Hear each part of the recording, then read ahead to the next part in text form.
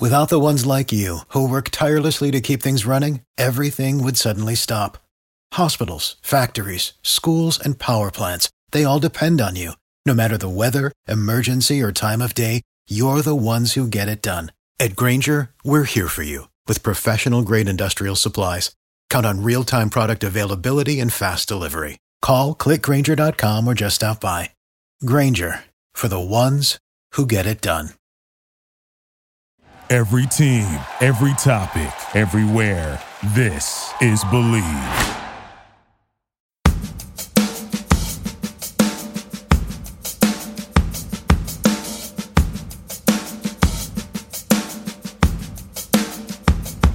Welcome to the Kingdom of Pod on the Believe Podcast Network, all brought to you by Bet Online. Jeff Caves here in Flower Mound, Texas. Today, a deep dive into FPI. No, not FBI. It's from ESPN, and it's non-respect. And how did ESPN rank 20 Group of 5 schools preseason ahead of Boise State? Look at that shortly. Then Carl Benson joins me. Big news out of the NCAA this week. Is the NCAA a sinking ship, and how it may impact Boise State? And speaking of NCAA and Boise State, how about expansion?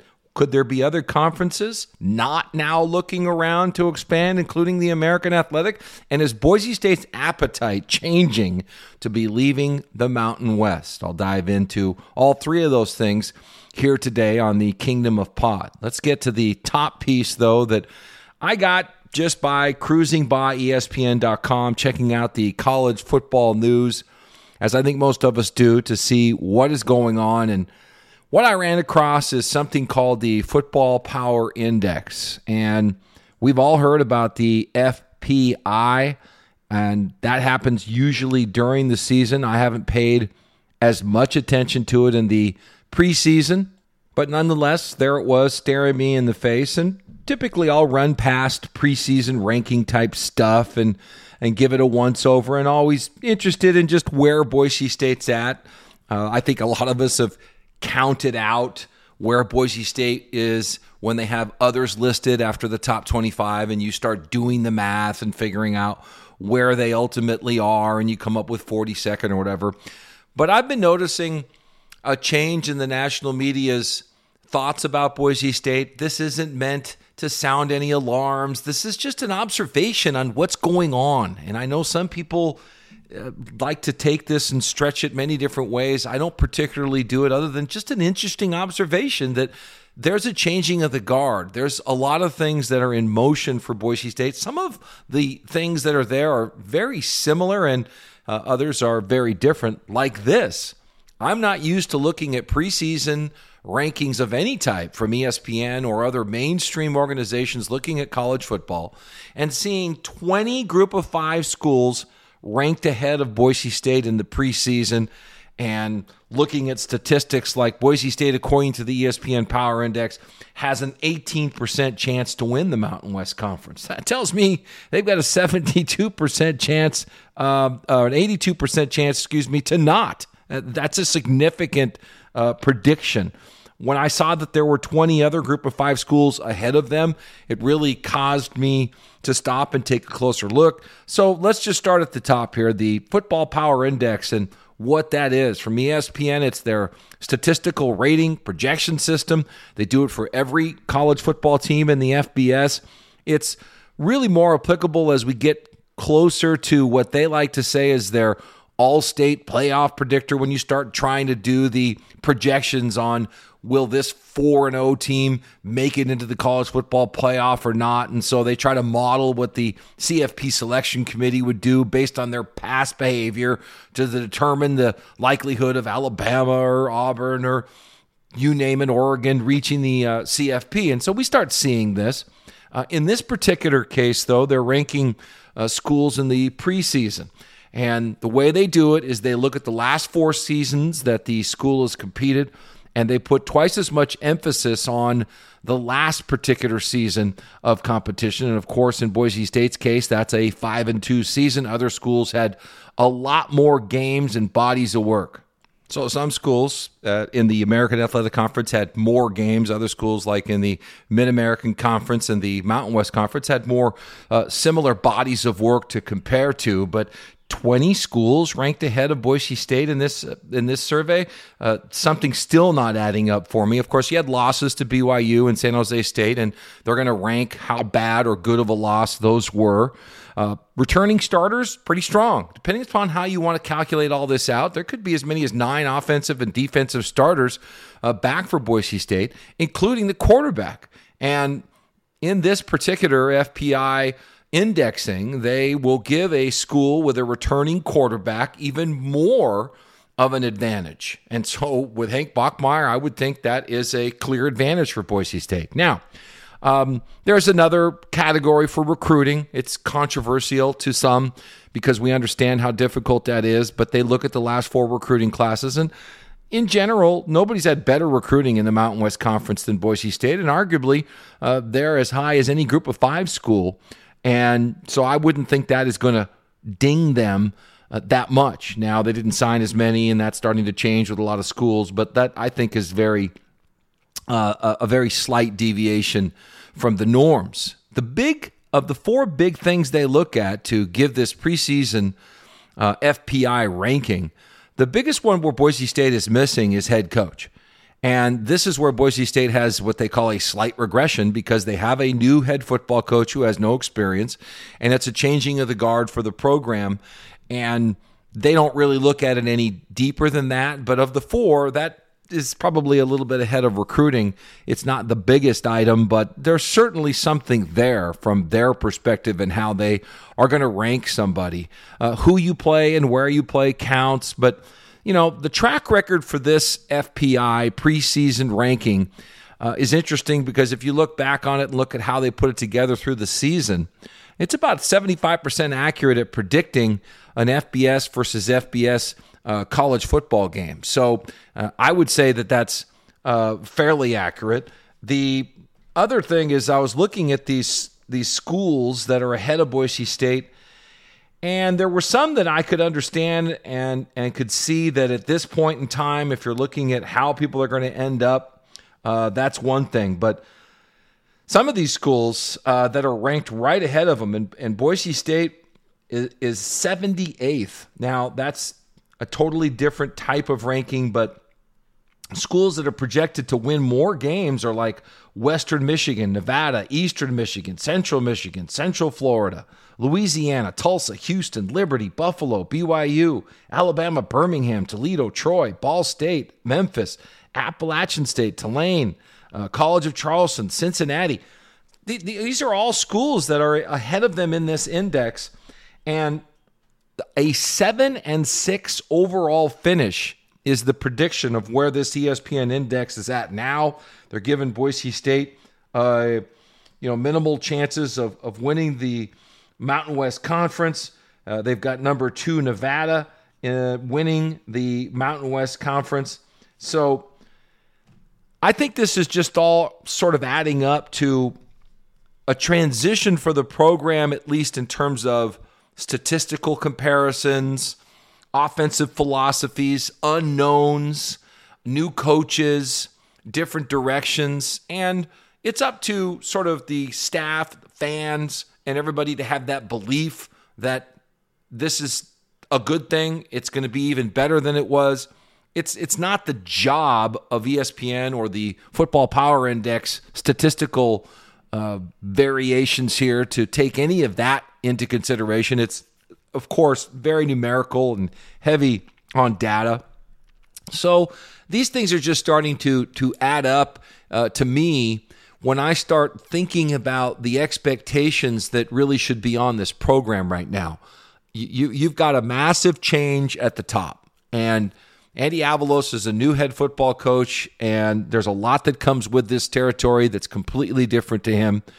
And the program itself could have some deviations offensively. It's the first departure really from a direct disciple of Dirk Cutter in a long time, over 20 years. And I bring these things up because I think if you look at this and you say ESPN's predicting a 7-6 season, that would alarm some people. That would kind of wake you up. When I saw 20 other schools that had a brighter potential 2021 season than Boise State, that really woke me up, but doesn't necessarily knock me out and put me to sleep either. But you can go to ESPN.com and check that out. Also, when you go online, check out BetOnline, the fastest and easiest way to bet on all your sports action. BetOnline has you covered for news, scores, odds. It's the best way to place your bets. It's free to sign up. Just head over to the website, betonline.ag. Use your mobile device to sign up today, right now, and get your 50% welcome bonus on your first deposit. BetOnline, betonline.ag, your online sportsbook experts. We'll get into the subject about Boise State leaving the Mountain West Conference and why may now be the non-conference expansion time for Group of 5 football. But the NCAA Council made news this week. A 40-person group, by the way. They've got the day-to-day NCAA legislation and policy-making responsibilities. The way this NCAA Council, who got together Wednesday and Thursday this week, is comprised as representatives from each of the 32 Division I conferences, and so they will then weight it towards the 10 FBS conferences, and then within that, the Power 5.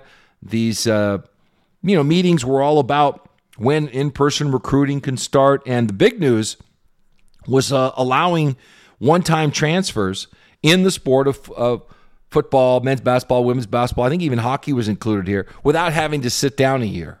And some conferences, like the American Athletic Conference, the ACC, coming out with legislation that says you can even transfer within our own conference now and be eligible immediately. So that's kind of crazy to me. Let's get Carl Benson in here, talk to Carl about this. Carl, the former commissioner of the MAC, the WAC, where Boise State was a school that he certainly worked with, and then retiring and working at the Sun Belt Conference. He's a graduate from Boise State, a baseball guy. He's joined me several times on the Kingdom of Pod. Carl, this move by the NCAA Council and ultimately approved, allowing a immediate transfer from one school to another without any sitting down, is a massive change. In fact, it's been this way since 1964, yet here we are in 2021, Carl, with this change coming. Talk about that change, the history of all of this, and could there be more change in the air? Well, Jeff, it hasn't happened overnight. This has been a lengthy process, and I recall, June of 2018, sitting in a conference room with 9 other commissioners, FBS commissioners, talking about how to structure a transfer rule, a new transfer rule that would protect the NCAA against, the next antitrust, lawsuit from student athletes who are being restricted.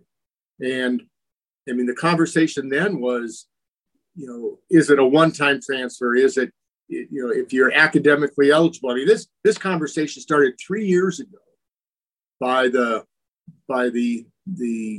FBS Power 5 Group of 5. Those 10 commissioners were discussing it 3 years ago, and it's taken this long to get it to a point that that it's on the verge of being passed. This council, you understand it clearly, and you identified the 10 conferences involved. But the Power 5 here, if the FBS conferences voted as a group, they've got about 56% of all the voting points in this deal. The Power 5, though, have about 37% of the total vote. So there's a lot of people with their hands in this decision on this council. How does that describe the council's role in college athletics and really what it represents? Well, I think it's still the power lies in the hands and in the in the seat of the Power 5 conferences and the weighted voting. Now, granted, they rely on the Group of 5 to make sure and to ensure that it can go through. And there have been other controversial or critical issues over the last 5 or 6 years where the Power Five needed the Group of Five to support their position. And, there's always been that need by the Group of Five is that, we need to attach ourselves, to the Power Five, or we're vulnerable in them becoming an entity of their own. And again, I think that we're at that stage. But I believe that the votes are there, and that this legislation will be adopted to allow the one-time transfer. And like I said, it's taken 3 years to get to this point and get to this juncture. Well, there was a lightning rod back in December. The U.S. Department of Justice sticks their nose in here, sends a letter to Emmert, and this is the antitrust department. And there must have been more activity, right, Carl, with athletes saying they're not happy about having to sit down a year and transfer. And the U.S. Department of Justice, antitrust people started admonishing Emmert on this. They've never had a meeting past that. The NCAA wanted one, yet here we are, the council trying to push this thing forward. What's your read on that? And what kind of pressure did that bring to this whole process? Well, I think that again, the threat of litigation and for the DOJ to step in, it's not the first time the DOJ has stepped in and asked some difficult questions about NCAA governance and the restrictions that there may be. And there's always been that pull and push in terms of the NCAA being, is it an entity, is it an enterprise, or is it a volunteer organization? And that's always been the dilemma between whether Congress gets involved with NCAA protocol and NCAA business. But in this case, I think that again, 3 years ago, Commissioner Delaney at the Big Ten is saying we better change this, because if we don't, we will be on the verge of another major lawsuit. And this was coming out of the concussion lawsuit. It was at the time of the original cost of attendance lawsuit, and the scholarship, the tuition and fees lawsuit that got settled for several $100 million. And everyone was anticipating that if we want another major lawsuit, we can't ignore this issue of restricting student athletes from transferring from one university to another, especially when we allow it in so many of the other sports. That it's the football and the basketballs, that are the economic engines that are driving the NCAA, and it's these two sports that are being treated different than the so-called pure amateur sports that fall under the NCAA umbrella. So whether the DOJ last fall, whether their message was going to be said, hey, listen, you all have been dilly-dallying around on this thing, get it done. And my guess is that NCAA legal team heard that, and as they drafted the final pieces of legislation and the various language that's going to be in this transfer, that they believe that they now are protected against any future litigation. Isn't that partly why we've seen some high-profile transfers sort of happen with no penalty and guys immediately eligible, that the NCAA, since all this has started, has said, hey, we better start restricting or easing back how we handle this. Sure. We're just facing too much pressure. And I don't know if everybody read it that way, but that's a clear, I guess, white flag that they put up, that they knew change was coming, and they can't afford this anymore, which is pretty contradictory, really, for a governing body to start behaving that way, isn't it? Yeah, although and again, I go back into my history, my 30-year history, and back in my early days, I sat on on a committee with the National Letter of Intent. It was the National Letter of Intent Appeal Committee. And, back in those days, student athlete would sign a national letter of intent. Mm-hmm. And on the day that they signed it, they were now committed. Sure. And there would always be some circumstances that a student athlete wanted out of that letter of intent. There was a provision that if you sign a letter of intent, enrolled at school A, you had to fulfill a full year before you were bound and penalized if you left. And there all these appeals would come forward to us. And I remember Roy Kramer, the longtime commissioner of the SEC, was the kind of the father of the NLI, the National Letter of Intent, which, interesting enough, NLI back in those days referenced National Letter of Intent. Today we've got the NIL that probably some people are just confused as hell that here we've got these acronyms. But Roy always had a advice for the committee. We are going to stand by the letter of the rule and the NI and the NLI. We're going to, until that student athlete comes on a phone call with his or her lawyer. and once the threat of litigation, then we would collapse, cave in, and give that student athlete the ability to get out from under his national or her national letter of intent. Happened time and time again. Wow. And today, that threat of litigation, I think is very, very powerful. All right. I want to get into just a conversation about expansion and how this may or may not be affecting the appetite of some group of five like AAC conferences to expand. But before I go there, the Supreme Court's weighing in right now. We're expecting a decision here in a couple of months that could affect a lot of things at the NCAA level and players wanting, I guess, more than what they're getting on top of education or stipends or whatever for their performances, you could say.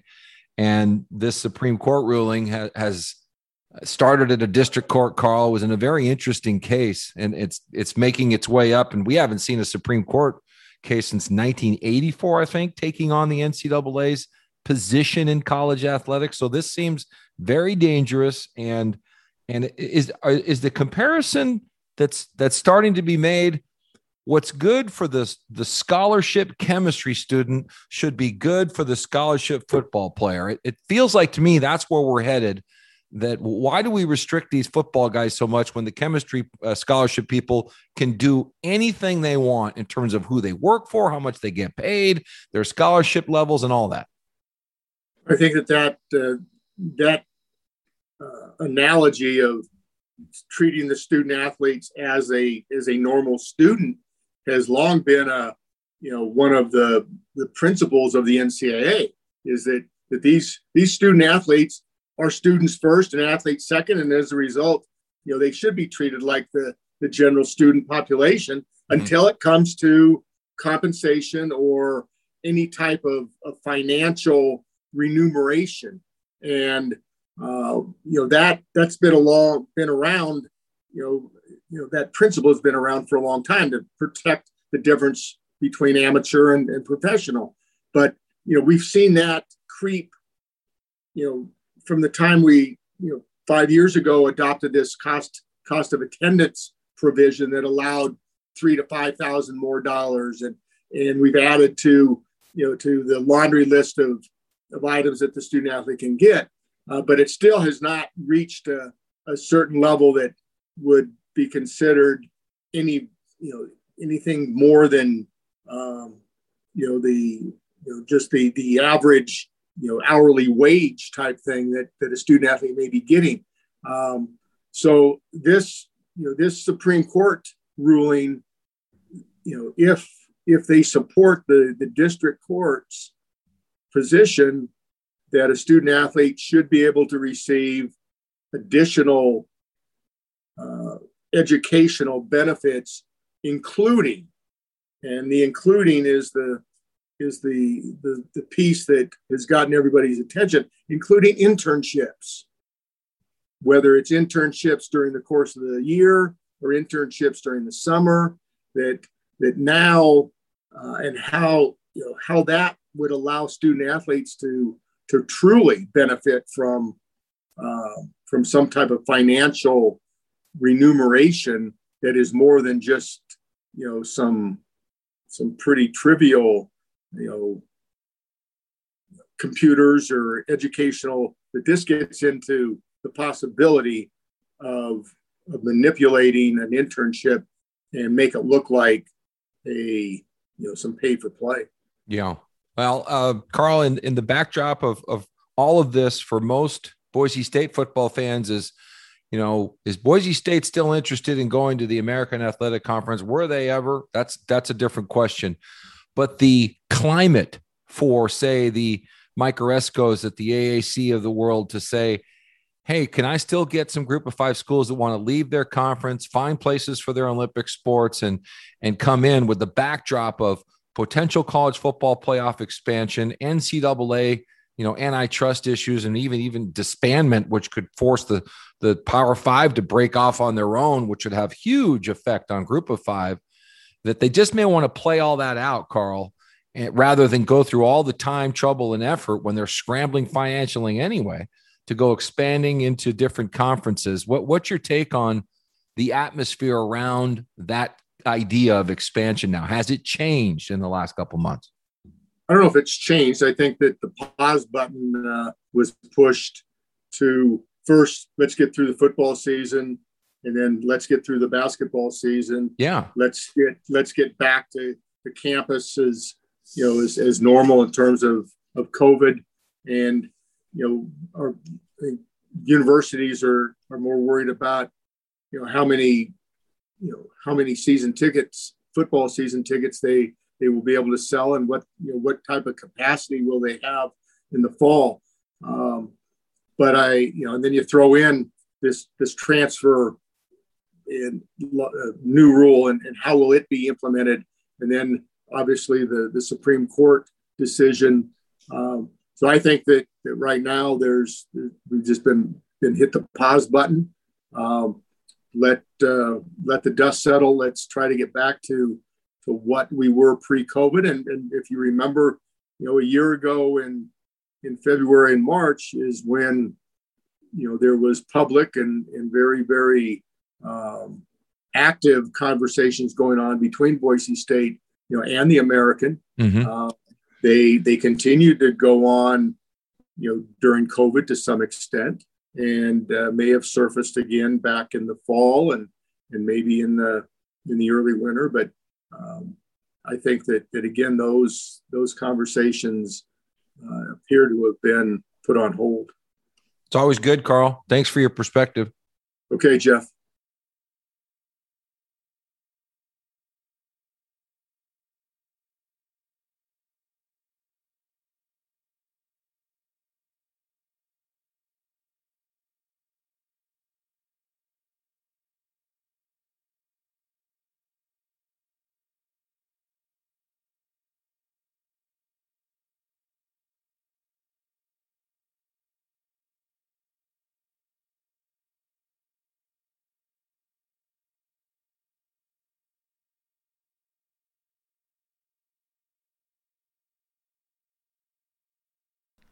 Hey, here's something you didn't know about me. I do not relax that well. Crazy life, crazy job. It's just hard for me sometimes to just shut off my brain and chill out, as you say. And I'll overthink things sometimes. I'll easily get stressed out, and it really sucks. So I did some homework, and I found Sunday Scaries. These are delicious vitamin-boosted CBD gummies. Now they're a must-have in my daily routine. They chill me out in just about 20 minutes. Help me really just take the edge off. I can maintain my composure and live scare-free. And for me, cut back on the booze, really. Rather than have a drink, you can have perhaps a Sunday Scary. And there's no risk right now if you want to try and buy. Company offers 100% lifetime money-back guarantee. If the product's not for you, it's okay. You'll get your money back. Sunday Scaries in the stress-relieving business, not the stress-causing business. And I got you 25% off to prove it. Visit sundayscaries.com. Use my promo code CAVES for your discount. That's promo code CAVES, CAVES, for 25% off at sundayscaries.com. They are amazing, and you will not regret joining up with this squad.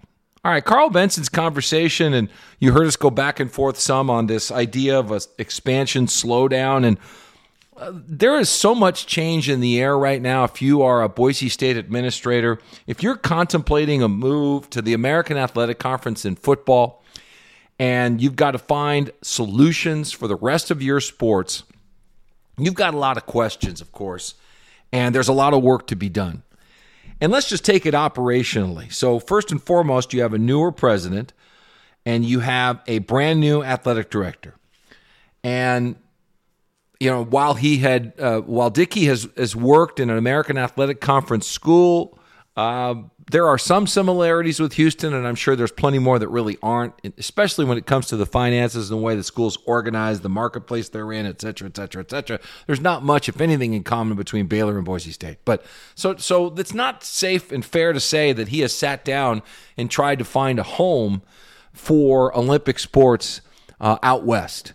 And I think he'd have a different opportunity altogether at the University of Houston had he had to do that anyway. But so this experience would be time-consuming. This experience would be very important. And if you're Dickey right now, you've just come into a new job, and you've got all kinds of things that you have to take care of, not unlike any other place. But you add COVID on top of that. I just don't know if the timing is great for that. Financially, the athletic department's trying to figure it out. They've got to sell every single ticket for football to really have a chance at having a decent budget in the athletic department. That's a lot of pressure. With COVID in the air, there's all kinds of challenges with that. If you were to leave a conference, it's going to cost you some money. You've got to get out of your deal. You may not get immediate new revenue in your new conference. You've got the state legislature right now, pulling Boise State's leg right now, holding money back for them. How much more money? We still don't know that answer. You'd have to go to the State Board of Education and go to them and talk about leaving the Mountain West Conference for football. And maybe you get convinced that you should take men's and women's basketball with you. I don't know. I'm in favor of that, but that's only me. But you've still got to get their blessing, and they're completely inundated with everything. And I don't know the relationship there. There hasn't been this kind of request that I can tell going up to the State Board of Education before they could go out and pursue it more closely. Another threat that's come out for me, and I've thought more about now, is the athletes themselves. And we're in an era now, of course, where social justice and people suggesting that they're being slighted is a very knee-jerk reaction to me. It will be an immediate, I'm being biased against, I want everybody to know it. They press the button send, and everybody that they think needs to know it knows it, and then everybody else that they didn't think also knows it. And there's times, I'm sure, where myself or you or anybody else has regretted hitting the send button before they had rethought it or slowed down or whatever other way you want to look at this.